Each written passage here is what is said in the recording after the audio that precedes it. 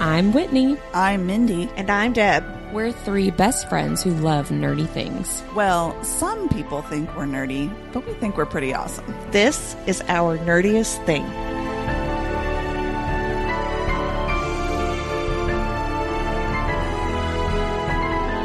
Hello, fellow nerds, and welcome to Our Nerdiest Thing. Today we are continuing our conversation about Midnight Mass on Netflix, episodes 4, 5, and 6. Of course, this is spoiler friendly and spoiler heavy, so listen at your own risk. Before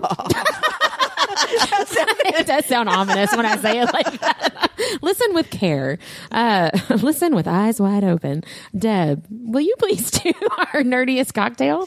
Yes. This week's cocktail is named Bev's Compound 1080, and it's themed after Bev being a bitch. This drink pairs well with misusing scripture references, devastating character deaths, and seeing Bev get killed. And it may cause justice for Joe and Riley. Yay. It's quite delicious. It's got apple-infused vodka in it. What brand was that, Whitney, so people can get Absolute. it? Yeah, it's really, really good. It is really good. You put cinnamon bitters in there and a splash of club soda. So, I mean, it doesn't even have a lot of ingredients. It's really tasty. And it's clear, just like Compound 1080. Oh, man. Here we go. Whose turn is it to do the nerdy and dirty recap? That would be you, Whitney. Oh, great. This is going to go great. It sure will.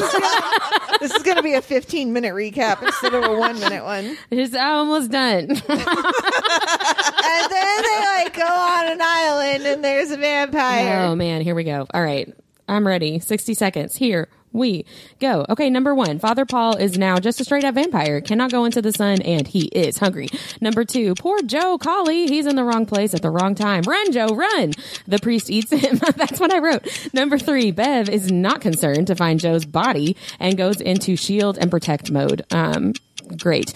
Number 4, Riley is suspicious about where Joe went and does not trust Father Paul. Number 5, Sweet Riley stumbles upon our angel vampire and gets turned. Number 6, Riley tells Aaron everything and sacrifices himself in the sunlight to protect everybody. Number 7, Aaron and Dr. Sarah team up to figure all of this out and try to leave the island. Number 8, Bev and Sturge have shut down the island basically to trap everyone. Number 9, Easter Mass becomes vampire Jim Jones nightmare. People are turning. Number 10, Aaron, the sheriff, Riley's mom, Dr. Sarah, and Lisa are on the run. Oh, and also Warren, Riley's little brother. And Aaron shoots Bev in the chest. Dang. Nice. Bev, you deserved it. Yes. Right? It was so, like, Satisfying. Yeah. I was like, oh no, she died. Oh no, look what happened. Before we get into all of it, Mindy, will you please do our nerdiest vocabulary? There wasn't as big of a nerdy word as chasuble in this section, but chasuble. So I just went with some of the names. I just thought it would be like a quick, little, what do some of these names mean? And some of them are actually pretty apropos. So Riley. They're what? Apropos. I don't know what that means. Appropriate. Like they match. Oh, I was like, apropos. Like, are you slurring your words You're again? like, what? It's like super pro. Oh man, this apple cocktail. This is our nerdiest thing. I learned something new today. What's it called? Apropos. It's actually it's French. Apropos. Apropos. This makes sense. Go. Is this Urban Dictionary? This is not Urban Dictionary. Okay. I just wanted to do a quick because there's a lot of names. Is there going to be dicks? There's no dicks. Aw, man. Unless you count that I did Beverly. Well, yeah. Then there's one. So You know what? We're not even going to give her she's not even good enough to be a dick. But wait till you hear what her name means, though. Okay. All right. So Riley, this one I think is definitely appropriate. It means courageous or valiant. Oh, and since he sacrifices himself in this, I thought that was very, very telling. Poor Riley. Aaron means peace.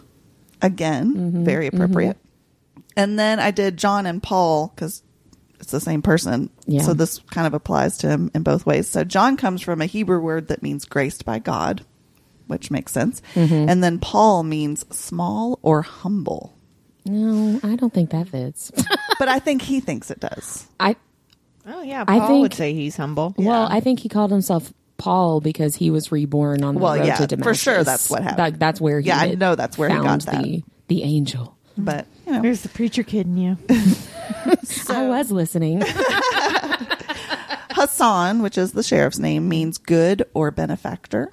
Again, appropriate. He is good. Annie, which is Riley's mom, means grace or gift of God's favor, which she gives to Riley. Yeah, that's These true. are. I really feel like Yeah. he definitely went to the name dictionary here. Ed, which is Riley's dad, means prosperous guardian, wealth, or fortune, which is opposite because they're all like dealing with not having any prosperity anymore. Yeah. So I guess at one point maybe he was. Yeah. I don't know. Lisa means God's promise or joy, which she definitely brings. Yeah. That's bits. And then Beverly means dweller near the beaver stream.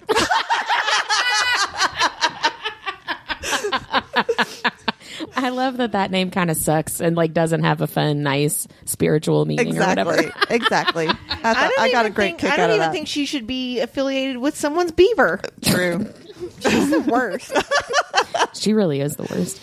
Which brings me to my favorite moment. Which is Aaron killing Bev. That was my favorite. Is that all of ours? Because Was that yours too? No, it's not mine. Okay. Yeah, it's definitely mine. Yeah, it was very satisfying to watch that happen. I mean, even though, she comes back to life, so yeah. it's not as... But only as, for like a minute. Yeah. It's Yeah. fine. But I love that Aaron does that to give them time, buy them time to escape. She's like, we've got 5 minutes. Yep, let's do it. Yeah. Well, and I love that too because, Bev is so horrible and pushing this whole thing forward this entire time.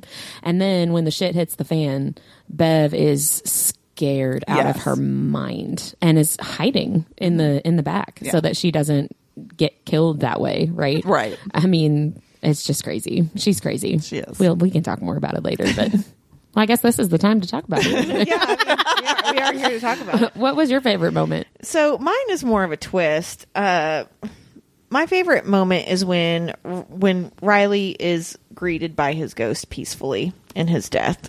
Yeah, that so was nice. That was it also nice. happens to be my favorite scary scene from this list of episodes. Is the creator of the show is really good about pivoting quickly from a peaceful scene to a very chaotic scene. Yes. He does this in all of his shows.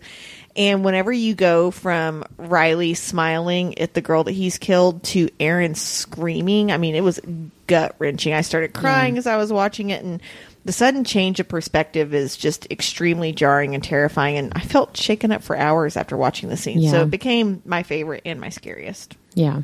That's so funny that you even said the word gut wrenching because that's exactly what I wrote down for my least favorite moment, being that was so hard for me emotionally when she screams and sobs after he dies. And I wrote exactly, it just was so gut wrenching. So we had the same sort of visceral reaction to that. Yeah, my least favorite moments were Riley's death and Joe's death, which I'm really excited to talk about Joe's death with. We're going to have AJ Verena on here next week, our resident vampire expert, Yes. because I really want to talk to her about the choice, Joe's death specifically, the choice of how gruesome and brutal it was and just like gross and visceral. And, vampire attacks typically are not like that in supernatural type shows like this, right? Like It's usually biting the neck or whatever. Yeah. But I mean, it was rough and it was difficult to watch, but I thought that it was obviously a very deliberate choice, right? Like to do it that way. And I'm really excited to ask her about that, about what kind of lore it might fit into and why that choice makes sense for a vampire to do that. I just thought it was an interesting choice to me. My least favorite moment kind of piggybacks off of that. So we've talked a lot about books on this podcast that focus on religious fanaticism, and we know it's a super common theme on this show, right? So my least favorite moment is when after Joe dies, the father tries to convince Riley that murder is okay as long as one has God's grace. Because if you do, God can help clear your conscience, is what he tells him. And I mean, that's really some serial killer reasoning right there. Yeah. It really is. And the father even goes on to explain that even Moses, Joseph, and Paul in the Bible are all murderers, and that's okay. Right. So that really God still uses them. again, we talked last episode about using scripture to be like, no, it's fine. I'm not sure that it's okay that they killed people for the record. Well, and it's sure. very creepy, his mood, like the way Right. he He's delivers like, that. Well, God gave me a clear conscience. I'm like, no, I think you're just slowly going insane, my It's love. very nonchalant how he says it. and Yeah. very flippant. It really is. Yeah. You know, who are you trying to convince, really? Because when you look at him, the moments or hours or whatever after he lets Joe die, he seems pretty horrified by himself. That Father Paul does, you know? And then it takes a little bit of time and some convincing from Bev that it's really okay. Because I think she's the one that's You know like. what she said about Joe? She said it was okay because he's a heathen. Yep. Yeah. Yeah. I'm like, oh, so he deserved to die. Yeah, she was like, well, at least it was Joe. It wasn't like the mayor. It wasn't or anyone me. important. Right. It wasn't like Ed Flynn. It was Joe. Like, who cares? And Joe was really trying to better himself. I know. It's really sad. I know. It's just rough. But one of the other things, go ahead. No, you're fine. I was going to say one of the other things that I was a least favorite moment for me that just really got to me was hearing Erin recount all the harsh trauma in her past. About the story of the bird's clipped wings and how when she asked when her mother's wings were clipped and she replied the day you were born. That was I had put that down Heart first as my least wrenching. favorite. Yeah. Hearing her mother say that having Erin ruined her life, she had an abusive ex-husband, and then on top of all that, she loses her baby. Like, ugh, gosh, that woman was put through the ringer. Yeah. And that was very hard to listen to, all that trauma. Well, the thing that was really, I mean, it's always sad when you lose a baby, but the thing in this instance, in the scene where she's talking about her mom saying her wings were clipped, Erin explains that her own baby set her free. Yeah, I know. And now it's really sad when the doctor tells her, like, it doesn't look like you've ever even been pregnant. Yeah, that was rough too. That was in the running for one of my least favorite moments of like, you know, this mainland doctor that doesn't know her history. You know, Dr. Sarah on the island knows that she was pregnant, right? Like she heard the heartbeat, she saw the ultrasound. This other doctor didn't, and thinks that this woman is having a hysterical pregnancy. And really discounted Sarah Gunnings. For sure. Well, you know, she probably doesn't think... She thought she was a hick. Well, she probably doesn't even think that Erin ever saw Dr. Sarah. You know what I mean? Like, I think she thinks that Erin is like completely made this up in her head and that Dr. Sarah was never a part of it. That was hard to watch. Yeah, that was rough. It's hard when you know you're not crazy and that you like this is what happened, but other people make you think that you're kind of insane. Right. You know, like Riley with Father Paul. Riley's like, this is super messed up. Most actually like insane people don't think they're insane, right? That was the thing in that whole conversation that you were just talking about with Father Paul and Riley of like, you know, well, God took the guilt from me. It's like, you know, in the Father's brain, there's no way that he could be evil or that he could be psychotic or a sociopath. Like, that's not a possibility because he is a devout priest and he believes in God and he's this really religious guy. So it has to be explained in some other way. And well, that actually, it's crazy. That actually goes into my biggest revelation. And you touched on this when you did your 60-second recap. I mean, holy shit, the Father turns the island into Jonestown. Yeah. All out of like the name of religion, right? And he convinces everyone to poison themselves so they can be reborn. And those who don't take the poison are attacked by the new vampires and turned anyway. They literally start dragging people out of their houses and killing them instead of turning them. And even though the Father thinks he's doing good, he creates an environment of extreme violence and just a fight for survival. Like this show becomes, and I mean, is more about the human condition and the fucked up things that people think they do for the good of people. And when we talk next week, I mean, the Father is a very morally gray character and really does this for a specific reason for a specific person, which is really kind of heartbreaking. Right. But at this point in the show, he's like, well, yeah, everyone just, you know, poison yourselves and we'll all be enlightened. And then we'll go over to the other part of the world and enlighten those people too. Yeah. Right. Yeah. So I did not like the Jonestown of it. Right. Yeah. Yeah. Especially after doing that deep dive last season. It was like, oh, this is too, I don't like it. I don't like it. This? Like, about this. What was your biggest revelation, Mindy? I mean, aside from that, because I think that's sort of the big reveal, the sort of a minor one for me was when it was revealed that, you know, the man in the hat and the coat that Riley had seen and it's been you know, circulating is actually the quote angel walking around like that, and him like revealing that reveal when he walks in to give more and he's blood. blocking them all at the back of the church too. Yeah. Yeah, Ugh. that was that was rough. My biggest revelation is with Father. I'm going to just keep calling him Father Paul. The first time I watched the show, it struck me how good at preaching he was. Right, like he's very charismatic and he's very engaging to listen to. And then this, which is interesting because that's not what priests are going for in a Catholic church. Right. The charismatic thing is definitely a Protestant ideal. 100%. Yeah. This time around, though, it still struck me that he was engaging to listen to and that everybody, really like latches on to what he's saying. But what really struck me is that the things that he's actually preaching are extremely like anti-biblical. And the opposite of what the Bible says, which I hadn't really like paid that much attention to, I guess, the first time. But in episode 5 in particular, he preaches, and it's the service that Mildred Gunning, Dr. Sarah's mom, comes back to. And he's basically preaching like, God asks us to do really horrible things, but it's okay because he's going to use these things like for his glory is basically what he's preaching. And it's like, okay, the ends justify the means. That's basically what you're preaching. And that's not what the Bible says, right? Like, you're not supposed to just do whatever because you think God wants you to. Which that's is not why right. Mildred is so appalled by it. Yes. And I loved that moment of her being like, she doesn't even know what's going on and is like, this is not okay. This is not right. And I was like, yes, see through him. Well, she knows that it's Father Pruitt, right? And so she says, like, this is not the man I knew. And that actually, Whitney, it's interesting that you bring this up because that ended up being my favorite quote because of Mildred. He ends that sermon with, "Welcome to God's army. We're going to do great things." And it's supposed to be positive, but it sent a chill up my spine to see the shock on Mildred's mother's face because she's like, wait, you've done all these amazing things for me, and like, wait a second, something's like super wrong. And she's like the only one. Riley and Mildred are the only ones that are like, something's off about this. And everybody else is just like eating it up. But yeah, it really struck me, really listening to the actual words that he said. I was very much like, that is the opposite of what the Bible talks about. Like, you are completely incorrect. And of course, everything Bev says is like wrong. But it really struck me. What about favorite scary scenes in these 3 episodes? It's not really so much scary for me, but it was for Bev. When Father Paul uses Bev as bait to tempt Riley and show him that he now craved blood. Like, the part that was scary obviously it's scary for Bev because she's sitting there waiting to be eaten. But for me, it was seeing how that was like the pivotal moment of how unhinged that Father Paul had become. Yep.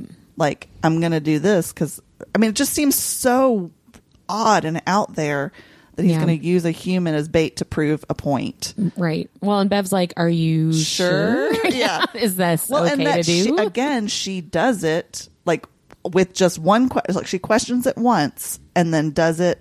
No questions. You can tell she's scared shitless. I would have loved to have seen her pee her pants. But in my mind, it's canon that she does in that last Easter service. Yeah, for sure. If peeing your pants is cool, call me Miles Davis.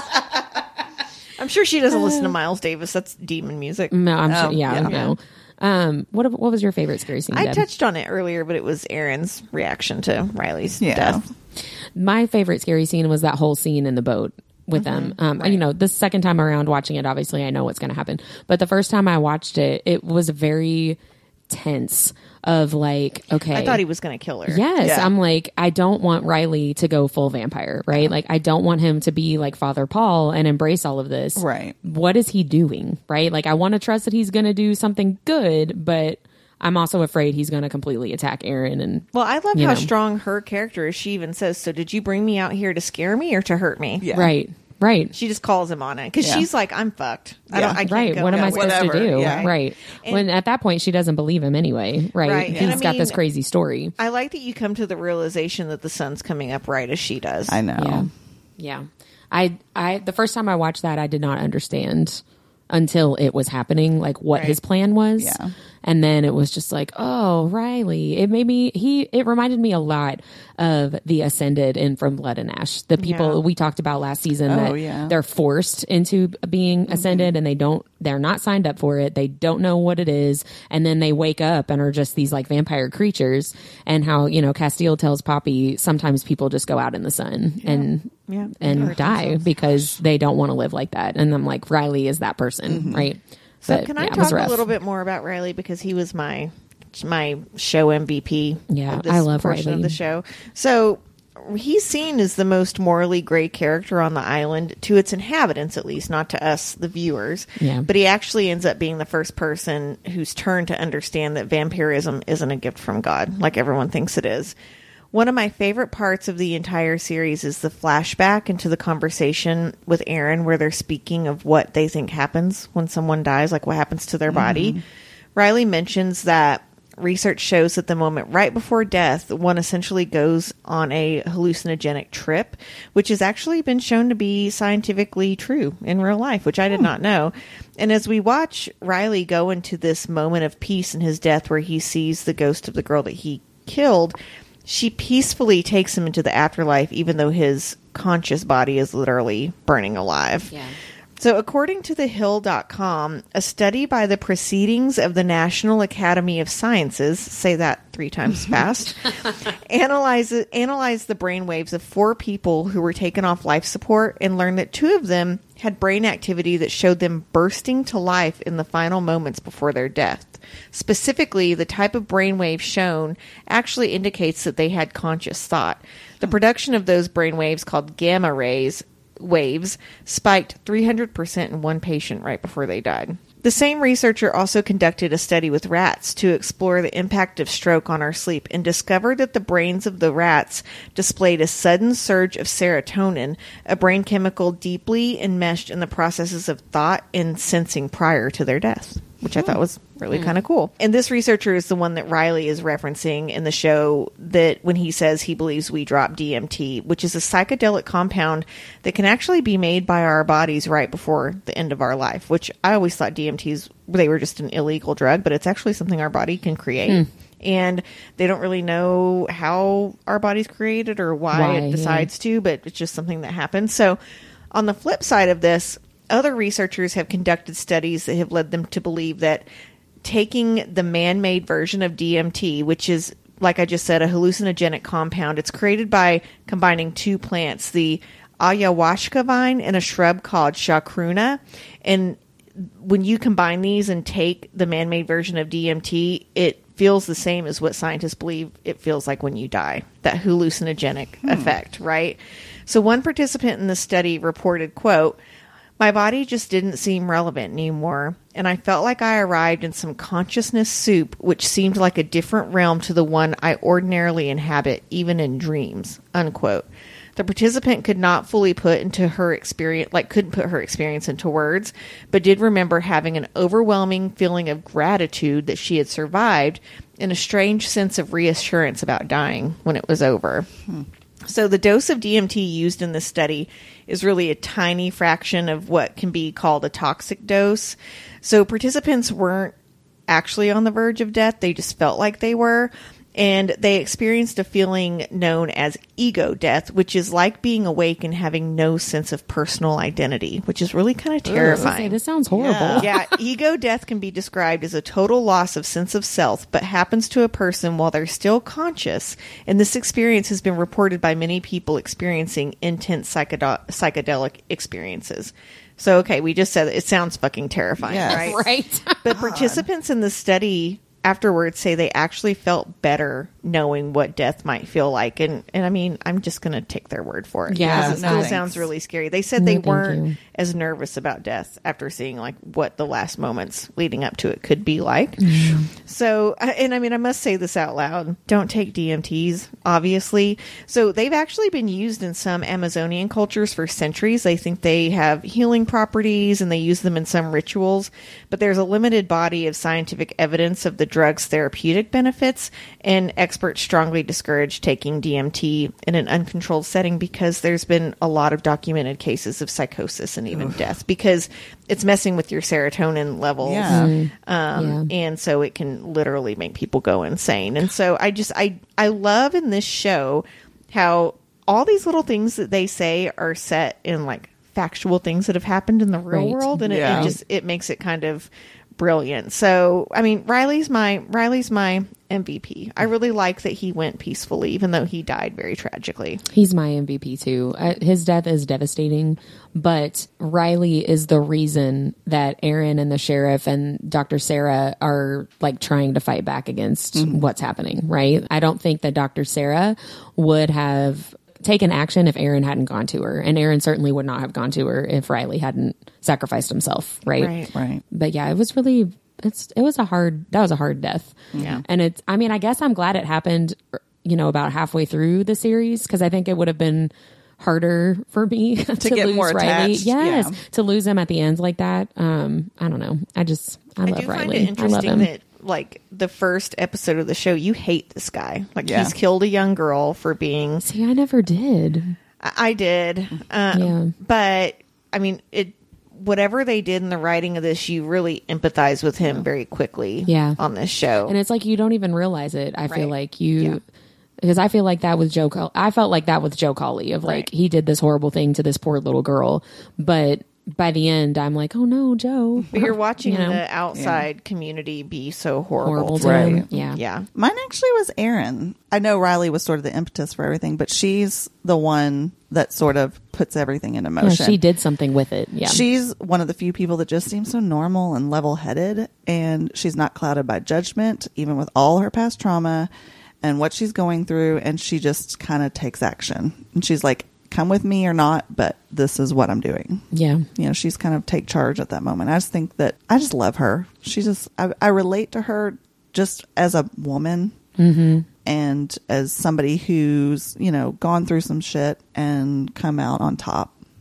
Well, and she's also one of the very few examples of somebody who is religious and goes to St. Patrick's, but is not so insane. Yeah, Yes, like- she doesn't become consumed with right. it. She's not completely brainwashed into Bev and Father Paul's bullcrap. It would be so easy, though, for her anger to come forward and for her to Definitely. have acted differently, because Sure. she figures out that the vampire blood essentially cured her of pregnancy, Yeah. because your body sees it as like a parasite, technically, right? Or Yeah. like a pathogen. And so she could have easily just went on a rampage, but instead chose to try to save everybody. Yeah. Right. Yeah. Yeah. And be helpful. Do something Right. good. Yeah. Which also, Sheriff Hassan, he's my favorite secondary. He is the other example for me of just like Aaron, right? Like he's not Catholic, but he is very religious and he's very devout in his own religious beliefs, but he's not so far down the rabbit hole that he's the kind of extremist that Bev is, or that Sturge is, or that the mayor and his wife are, right? He and Aaron, I feel like, are really good examples of level-headed, but also still devout people, right? And they this is getting forward to next episode of the show, but they die in very like sad ways. Not even just like, they just like died and they killed him. They die in essentially like sacrificing themselves. Yeah. Yeah. And they're okay. They know that going into it, and they're willing to do that for the greater good of everybody else. Yeah. And it's rough. My favorite secondary character was the doctor, Me Sarah. too. I like her a lot. Much what you like about Hassan is that she's level-headed. She takes a scientific approach to what's happening on the island, and it's really cool when she notices that when she exposes the test tubes the test tubes of blood to sun, that they boil and explode. And she says, like, what's the phrase she keeps using? Fucking nuts, right? She says this Dr. Ignace Semmelweis, who was a 19th century doctor, he was taken to an asylum for telling his staff to wash their hands, which, again, this guy actually did exist. He was a real person who was held as an early pioneer of antiseptic procedures. And ironically, he died 14 days after they institutionalized him for these beliefs from a gangrenous wound on his hand. Yeah. But I loved that, how she's like, at first you're like, she's telling Aaron she's crazy, right? Like, let me tell you about this guy. And then you're like, oh, wait, she's seeing it too. She gets it. And Yeah. these two women are like, okay, something's not right. And I just really like that. And she's one of those that sees this miraculous change in her mother, but knows Right. it's not normal. Right. Like this should not be happening. Right. Like And not this- only is she healed, but she looks 50 years younger. But she, like, you want to feel relieved that the mother is better, but she knows that we shouldn't. And as the viewer, you learn, like, okay, there's something really wrong. Yeah. Why did you like her, Mindy? Most of the same reasons, for sure. Just, I loved her big speech to Aaron about being crazy. And she's like, so, we're all kind of crazy here. But how she looks at this unbelievable story, right? What Aaron's saying and what she's seen. But she looks at it through a scientist's eyes, right? And really scientifically, she can explain most of it, maybe most, but not all of it, right? There's just that one bit of non-science in there that makes it easier for others to disregard any science and to believe that it's given from God. Do you remember when we did the From Blood and Ash season, I talked about Renfield syndrome and all the vampire diseases? She actually brings up one of them in the show. I know. Forget which one, but I was like, oh yeah. You're like, how do we know about that? Yeah. Yeah. Everything is very scientific until she's at the Easter service and the creature. Yeah, right. Well, that's what I'm saying. Like, that's the non-science bit she was missing, right? Right. But that she had to see with her own eyes. Right. Yeah. And she was one of those that was not going and taking communion. So she was not seeing like any health benefits for herself. She was just watching it happen to her mother. Yeah. She was really good. I loved her a lot. What about any favorite quotes? Did you guys pick anything out? I already went. It was when we talked about God's army. Yeah. I had a couple. I thought it was very, I don't know, like sad on me a little bit when Erin was going through stuff from her mom, and brings out that cross stitch, and it's a passage from Lamentations that says, "Look and see if there is any sorrow like my sorrow." And she says, a lot of people cross stitch Bible verses, but my mom goes with the passage from Lamentations. It's a special kind of self-pity to identify with the destruction of Jerusalem. Yeah. Just very well said, and just like you can feel her bitterness, but without it being like, I don't know. It's so overt. Yes. Yeah. I just, that got to me. And then the other time was when Pruitt is telling, or Father Paul, whatever, is telling Riley that, not to feel guilt for killing someone, basically. Yeah. And he's asking him, how does that feel? And at first he says, disgusted. And then he says, how does that make you feel? And Riley says, angry. And Pruitt says, how does that make you feel? And he says, fucking angry. Yeah. I'm like, yes, definitely. Yeah. Well, but then he says jealous. I know. Which is just so like heartbreaking. I know. Like, I wish I didn't feel guilty. I think that was his moment where he was like, okay, I've got to do something about this. Right. That was his like, awakening. This is not okay. Yes. Yeah. Right. I have 3 favorite quotes. The 2 of them made me laugh, and then one was just like, oh, buddy. So one that was not funny was Ali when he drinks the Compound 1080 and he says, I choose God. And you're just like, dude, I know that you're coming from a good place, but this is not it. Like, and you're going to do horrible. that in front of your dad. Ugh. I mean, it was so awful. I just saw it as like awful. wanting to belong. Oh, 100%. So badly. Yeah.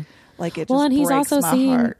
Lisa getting healed. Yeah. Like, of course that's going to be. He has one person on the island telling him not to do this. Right. Yes. And right. everybody else Yeah. thinks it's a great idea. And this so person has a different religion that is Exactly. not performing miracles currently. Exactly. Right. So, I mean, of course he's going to choose to go with the miracle religion, but that was just really heart-wrenching. And then the ones that made me laugh, I talked about this one earlier when Aaron's like shoots Bev and she's like, we got 5 minutes. So, like, that made me laugh. The other time, I don't think it was supposed to be funny, but gosh, it made me laugh out loud.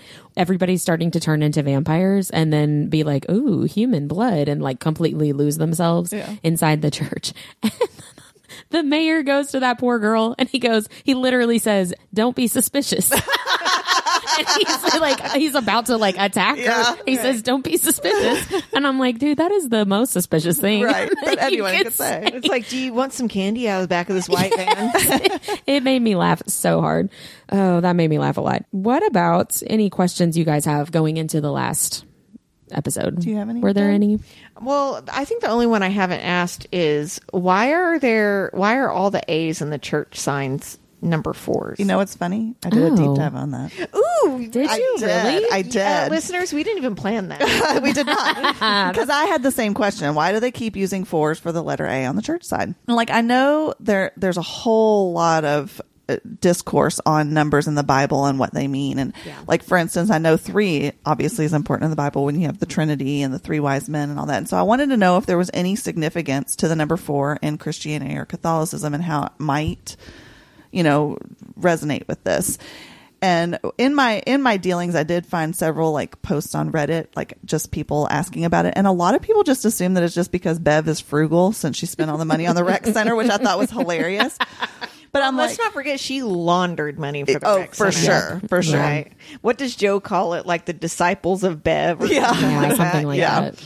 But I mean, I'm like, that can't be it. This show is too cerebral and intelligent That's not for deep that to enough. be it. And so I was like, there's got to be a deeper meaning. So I looked into it, and the number 4 appears over 300 times in the Bible.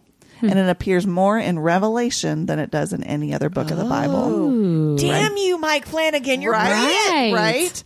But it's most closely symbolic to the notion of creation, specifically the creation of the universe, because the first time it's mentioned in the Bible is in Genesis, referencing the 4th day of creation, which is when he created the sun, the moon, and the stars, which are 3 things that were created to give light to the world. Which ends up killing the vampires. Yes. Yes. Interesting. And then, so there, there's lots of references. We've got the 4 seasons. We've got the 4 essential elements like water, earth, air, the 4 basic chemical elements that create other substances. There's all this stuff. I don't know any of this. Wendy's like, wait, there's 4 seasons? The 4 seasons was the only one I knew. Well, and then there's the 4 corners of the earth, north, south, east, west. Okay, I know too. those directions. Got it. Never eat shredded wheat. That's what I can never remember what order they go These, in. I think you'll be more attuned to. So there's, of course, the 4 horsemen of the apocalypse. Yes. The my 4 favorite. Gospels of Jesus. The cross has 4 points. The 4 dreams of Joseph, in which an angel appears to him. And in the 4th dream, the angel instructs him to move to Nazareth. Interesting. Then in the book of Daniel, there's prophecies that 4 beasts will appear in the Armageddon.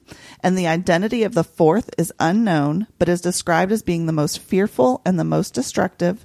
It's boastful and seeking to destroy. Like our angel. Like our angel, right? So, and actually many of these prophecies, the number 4 is about the day of judgment and the end, which is why it also represents like physical and spiritual completeness.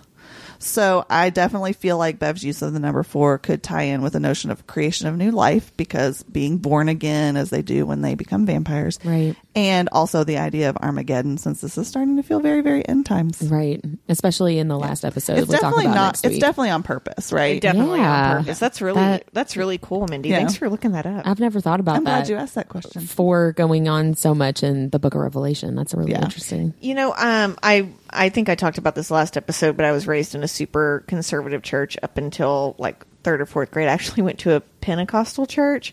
And again, I'm not slamming any religion.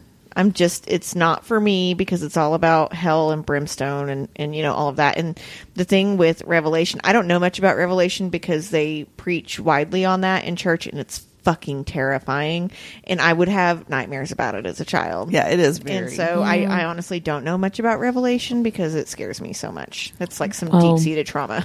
If you try to do studies on Revelation, it's very difficult to do because there's so much disagreement in the Bible scholars, because Sure. it's so like, are you going to take it literally? Are you going to take it metaphorically? It's, Right. And it's even if you take it metaphorically, there's so many different ways to oh take my gosh, it. Yeah, there's so many it's interpretations. a lot. It's hard to understand. Well, and I think probably those people that take it metaphorically are like me, scared shitless. That Right. want to take it as literally. Yeah. Right?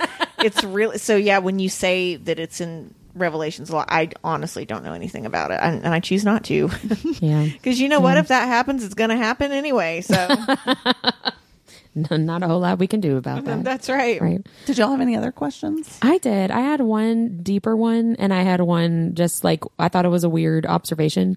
So the weird observation, did you guys notice that in a couple of really key plot points of the show, they left doors open?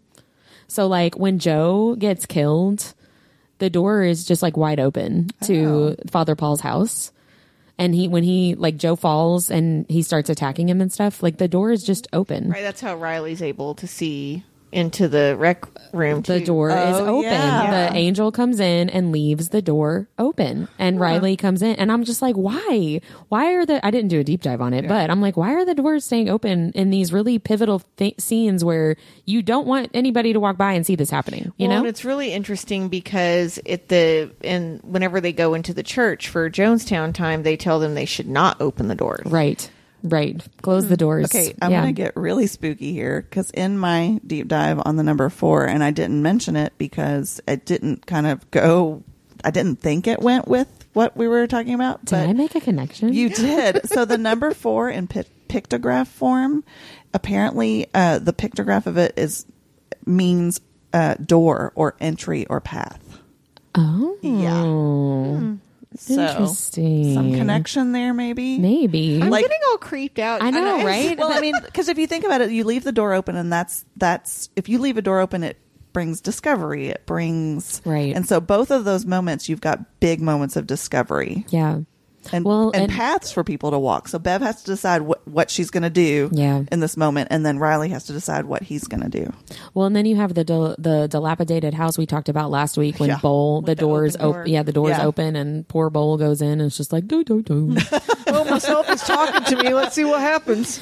The other question I had was really about Bev, because I didn't really catch it until watching it the second time. But, when they realized that Riley didn't appreciate the gift of life that he was given, right? And Bev uses the fact that Riley, went out and killed himself, and, who knows who he was talking to, right? And Bev really pushes Father Paul and is like, we need to do this now. We need to do this for Easter, which I guess I didn't really realize that Father Paul, that wasn't already his plan. It seems like Bev really pushed him into it. And then I was like, I don't really understand what specifically Bev is getting out of this. She's very much the right-hand man. She's protect and deflect and shield Father Paul. I know she knows that he's Father Pruitt, but she is not just supportive and trying to protect him. She really pushes this whole thing forward. I think she's such a narcissist that, this is my own theory, that she's like, I was right. This is the kingdom of God, and we're going to create this. I'm able to manipulate this higher being who is now Father Pruitt into doing what I want. And I think maybe that she is what just likes it is. To have the power. Exactly. Well, because then especially at the episode 6 in the Jonestown service, she is freaked the fuck out, right? She's terrified when that creature comes in. That's the first. She's never seen it. That's right? the first time she's seen that, and she is scared, and she doesn't want to get attacked by the people who have turned into vampires. She runs away and hides. And so I'm like, this is what you have been pushing for this whole time. So what did you think you were going to be getting from this? Do you think she just made that connection? Because maybe she thought it really was the spirit. It's not something not tangible, like a physical entity. A physical entity. And then she sees that. I mean, God, I'd be freaked the fuck out if I saw that too. Again, it's canon that she peed her pants. I Definitely. mean, she was wearing that robe. I think at that point she shit her pants. The robe would have been covering it up, so we don't know. If she shit her pants, she probably shit herself when she got shot. Right? I mean, for real. But I ended up doing a little bit of a deep dive inspired by Bev, because obviously she's my least favorite character in the entire series. She's got to be everybody. She's everybody. Right? Everybody hates her. She's a bitch. She misuses scripture to manipulate other people. She looks down on anyone who doesn't fit what she thinks is the criteria of a good person or a good Christian. She's just the worst. However, I hate to admit, but the way her character is written is just genius. The whole scene where she comes in and finds Joe and doesn't ask a single question of Father Paul of what happened, right? What the fuck, dude? You could write, I feel like you could write a dissertation on the psychology of that and why she just jumps right in. I mean, it's just genius writing. She jumps right in to protect and fix. She doesn't say what happened, or the mayor and Sturge come in after her and they are horrified and they are like, what do you mean you want us to do this? They have the appropriate normal human response, and she just doesn't. Yeah. Well, it's the same thing whenever he can't go into the sun. She's like, well, sure. Right. Makes sense. Yeah, that's fine. We'll just change mass to midnight. Yeah. Yeah, I'm not going to worry about that at all. We right? can work with that. Yeah, she's horrible, but she's the perfect person for Father Paul to have as his right-hand woman, right? To fix his problems and to keep this whole scheme going. And it reminded me of a cult leader, not the face of the cult, but the right-hand man that keeps the wheels turning, right? Because that's really what Bev is. That's what she does. Watching this show, one of my big questions through this was when does religion just turn into cult, and what's the difference? Right. Which is probably going to piss some people off that I just said that. And I am a spiritual person, right? but I'm not real sure that we've got it right, right? As humans, Well, we know we right. don't, right? Humans We're are going to mess perfect, it up right? no matter what. And so, like, at what point does this church turn into a cult? Where does it cross the line? Right. Yeah. St. Patrick's. Right. Yeah. When it becomes about Father Paul and the creature and Right. stops being when about it becomes God. more about the miracles he's performing Yes. instead of Right. bringing like the word of God in. That would Yeah. be my answer. Right. So Bev fits this idea that I have in my head of like a cult leader's helper. So I ended up doing a deep dive on the Moonies, the Unification Church, which is a religion and also a cult. Oh, well, you might be about to answer my question. And specifically the leader's right hand man, his wife, Hak Jahan. So Hak Jahan was born in Korea in 1943. I tried to find out some details and specifics about her upbringing and her life in general, but I couldn't find anything really specific that wasn't from essentially like a propaganda website. So a lot of this is kind of generic, vague information. I'm not sure what's actually true or not. What we do know is that she was born in 1943. She was born in Korea. She went to an all-girls high school. She did not go to college. She speaks Korean, Japanese, and English. And she got married to Sun Moon in 1960. Sun Moon had founded already by 1960 what's known as the Unification Church. That was a few years prior in 1954. Hak Jahan's mother, I think, was a follower of Moon and a member of the Unification Church. And so that's how Hak Jahan got into his orbit. So when they got married in 1960, Hak Jahan was 17 and Sun Moon was 40. So let's just ponder that for a second. Ew. Age gap. I don't like age gap romance. Right. She is also his second wife. He had been divorced a couple of years before he married her. That's a shocker. I know, right? So she eventually had 14 children with her husband. Damn. And 14? Oh and my God, that's a lot of babies. I know, right? As of 2011, had 38 grandchildren. Damn. So Is that it? Out of 14? so good for her, right? So Hak Jahan is basically like the ultimate pastor's wife. So not only was her husband the leader of their church, he was the founder of their church. And she ended up having a very vital role in both the church itself, leadership wise, and their actual theology. So in the Unification Church, it's kind of an offshoot of Christianity, but not really, because Sun Moon believed and taught that he was the second coming of Christ. He was the new Messiah. And through his church, he was completing this mission that was started by Jesus. And that he and his wife, Hak Jahan, were starting a new family lineage and basically like a whole new population that was free from original sin. Which is why she had 14 kids. I mean, I guess. So this is where Hak Jahan really comes in, right, for their theology. The church taught and still teaches that her marriage to Sun Moon was the start of what they call the true family, people who are free from sin, and that Moon and Hak Jahan were the true father and true mother of this new population, and that they fulfilled the prophecy of the marriage of the Lamb from the book of Revelation in the Christian Bible. Again, I don't know what that means. It's just a prophecy in the book of Revelation. There's, Jesus is the Lamb and the church is supposed to be his bride. And so like the marriage of the Lamb is supposed to be like Jesus being reunited with his people in the end times. Okay, gotcha. Basically. So their wedding anniversary is actually celebrated as a holy day. Isn't that nice? I wish, my anniversary could be a holy day, but Some whatever. people don't even have spouses that remember their I know, right? Yeah, so their anniversary is celebrated within the church as a holy day called True Parents' Day. Some church members... Couldn't have come up with a better... I know, right? Is that like Mom's Day Out? Yeah. So some church members believe that Hak Jahan is the perfect woman. They refer to her as the bride of Christ, which the Bible uses that phrase to describe the Christian church as a whole, not just one person, but, she's different. She's a special girly. They see her as the mother of humankind, the final chosen of God, and the perfect example of living a godly life. When she is physically present, members of the Unification Church bow to her. And if she is not present, they will bow to her picture. And they do or did the same for Sun Moon before he passed away.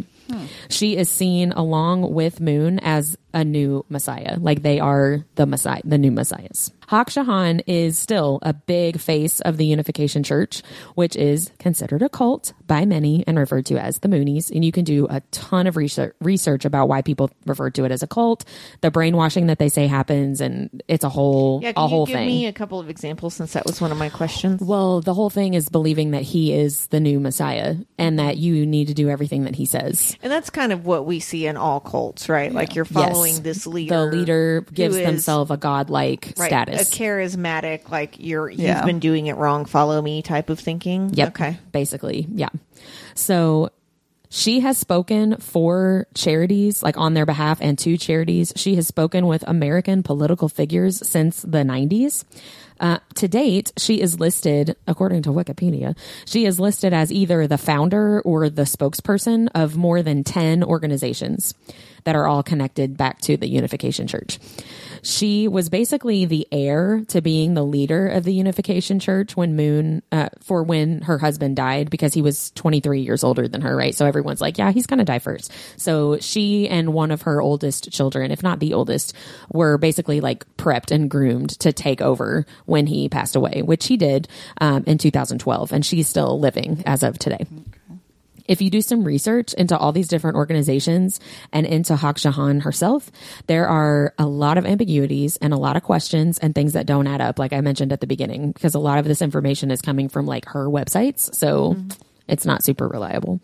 Even as recently as the Trump administration, her name and her organizations were hosting events that politicians such as Mike Pence and other politicians spoke at. Shocker. I know, Wow. right? She is the face, or maybe the founder, but at least the face of something, a think tank, like Think Tank 2022 or something. And at one of these events, Mike Pence spoke at this event and said that this organization was doing all kinds of great things, like for business and leadership, whatever. But then journalists were trying to do research on it, and they were like, we can't even find a website that gives us information about this. Like, what is this? Yeah. Right. Like, what even is this thing? And it's probably the kind of thing where you ask a politician to give a speech and you just like give them some bullet point talking points, and they don't know what they're talking about. It's but also you're a way for her to funnel money. Exactly. Exactly. And they, claim to be a Christian organization. So conservative Christian politicians that have that as part of their platform are like, oh yeah, I'll talk about that. And they don't know what they're talking about. And it may or may not even be a real thing. So some people were criticizing the way Hakshahan was spending money, the Unification Church's money. Some people are alleging that she was removing some of her children from leadership positions to give herself more power. Allegedly, she has started calling herself the female Jesus and the only begotten daughter of God, where the Bible refers to Jesus as the only begotten son, right? Yeah. There's a lot of fuzzy gray area with her, but she was elevated to this Messiah status, and she is continuing to elevate herself even more. And she has a lot of power within this organization and all of the offshoot organizations that the Unification Church kind of like has control over. But there are some questions about what are you actually doing? Because it looks like you're taking a lot of money and having a very lavish lifestyle for yourself. Yeah. What's going on here? Well, right? That's one of my questions too. So like in the book of the Bible, right, we've already talked about how Revelations is fucking terrifying. And one of the things it talks about at length is like an Antichrist type of figure, which again, I don't know much about because I always avoided that part of the Bible. So is that what, I mean, it sounds like she is kind of this type of person. I'm not saying she is. It just sounds like she... Well, that's one of the things that people will argue about. Like, what does that actually mean? Is there one Antichrist that we're waiting for? Or are there multiple Antichrists? And in other places... Is it the state of the world? I mean, kind of. But there are other spots in the New Testament where Paul specifically in his letters talks about the spirit of the Antichrist and how like the spirit of the Antichrist is already like here, and it's people who like don't proclaim Jesus as like the only Messiah. Got it. So with that definition, she would be, and Sun Moon would be considered somebody or people with the spirit of the Antichrist, because they're claiming themselves as the Messiahs and not Jesus. Right. I'm interested to know, I'd love to hear from some listeners from different religious backgrounds outside of Christianity, like what their religious views are on this type of idea. I know, So I would please too. write us and let us know. Yes, please share, because we just don't know. What strikes me about Hak Jahan is without her leadership after Sun Moon died, without her keeping it all going, the Unification Church, like, probably would have just fallen apart, right? And it reminds me a lot of Bev, of I'm going to elevate myself to this position of power, and when I see that somebody needs to step in and be more forceful leader, I'll go ahead and do that for you, right? Because I'm prepared for that, and I'm a true believer, and you can trust me, and I'm going to help save everybody. Like it was very similar. Is cool with or helps take out anyone that's in the way. Mm-hmm. Yes. Yeah. But the Unification Church, the Moonies, like Sun Moon himself, it's all like a ginormous rabbit hole. So if you have an afternoon and you want to look some stuff up, start Googling. You want to know a real life Bev, which is terrifying. I know, right? There's an episode, the Netflix show I mentioned, I think it was one of my nerdiest things several weeks ago, like how to be a good cult leader or something. One of the episodes was about the Moonies and about Sun Moon. Mostly it focused more on Sun Moon than it did on his wife. But I mean, there's all kinds of stuff out there, documentaries and stuff like that. So no, thank you. I highly recommend it as a rabbit hole. Like putting that together is how Bev really never trusted that Riley was going to be somebody that was on their side. Right. He hasn't even been taking the sacrament of the Eucharist. Yeah. And so you can see where, Father Paul is struggling. Like he wants so badly for everybody to want this. Yeah. And she's pushing him towards like, not everybody's going to love this, and you got to be okay with that. Well, we're going to make them love it. Yeah. Or we'll just get rid of them. Exactly. Or we'll kill them. Yeah. We'll just get rid of them. Yeah. So, were there any other questions that you guys had? No. Is there anything you're looking forward to in the last episode? I want Bev to die for real. Me too. That's exactly what I asked. I want to see Bev get her actual death. Yeah. I hope it's the worst possible death it is. I definitely feel like I feel like you did about King Ward in A Realm of Ash and Shadow. Like it needs to be horrific, the worst. Yeah. It needs to be torturous. It needs to be just really, really bad. Yeah. I don't like her. I know, she's horrible.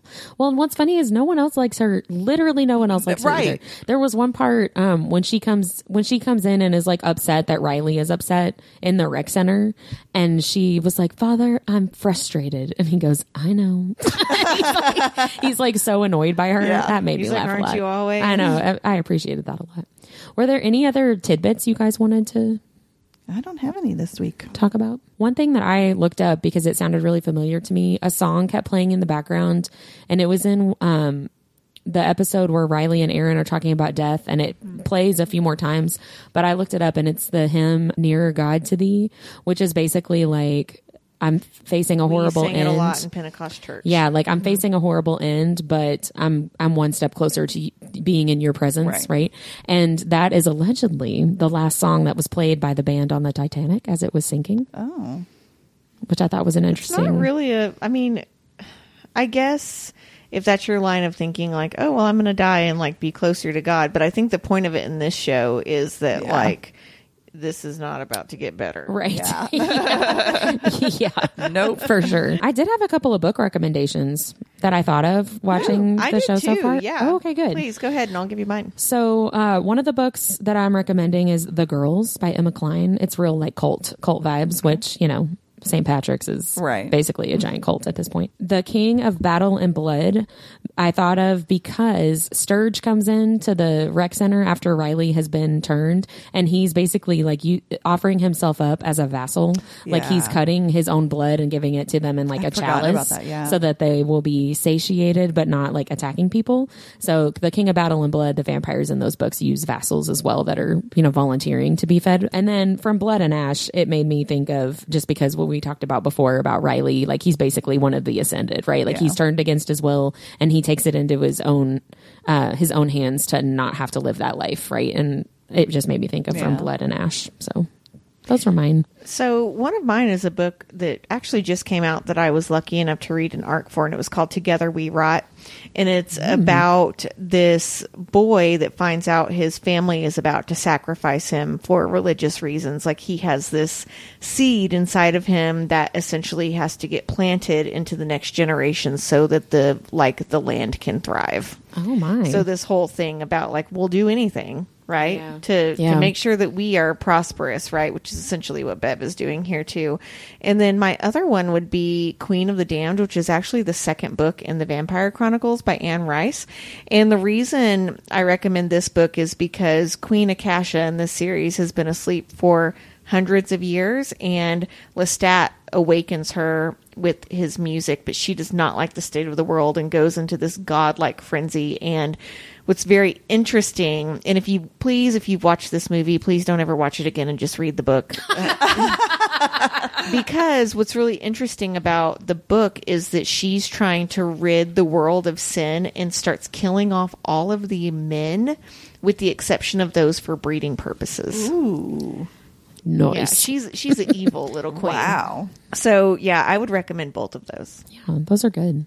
Yeah, Together We Rot. It's brand new. It's I've really been great. wanting to read that ever since you posted your review. Yeah, it's got a very Stranger Things vibe too, with like it's teenagers that are trying to like help save their friend, and there's like 5 of them, and so it's really some good, like, reminds me of late 80s horror, which I really, really like. Yeah, that sounds good. Add it to the list. And it's weird AF in a lot of places, but in a really good way. Like, Right. creepy weird. Well, that's cool. Yeah. I'm excited. I really am going to add it to my list.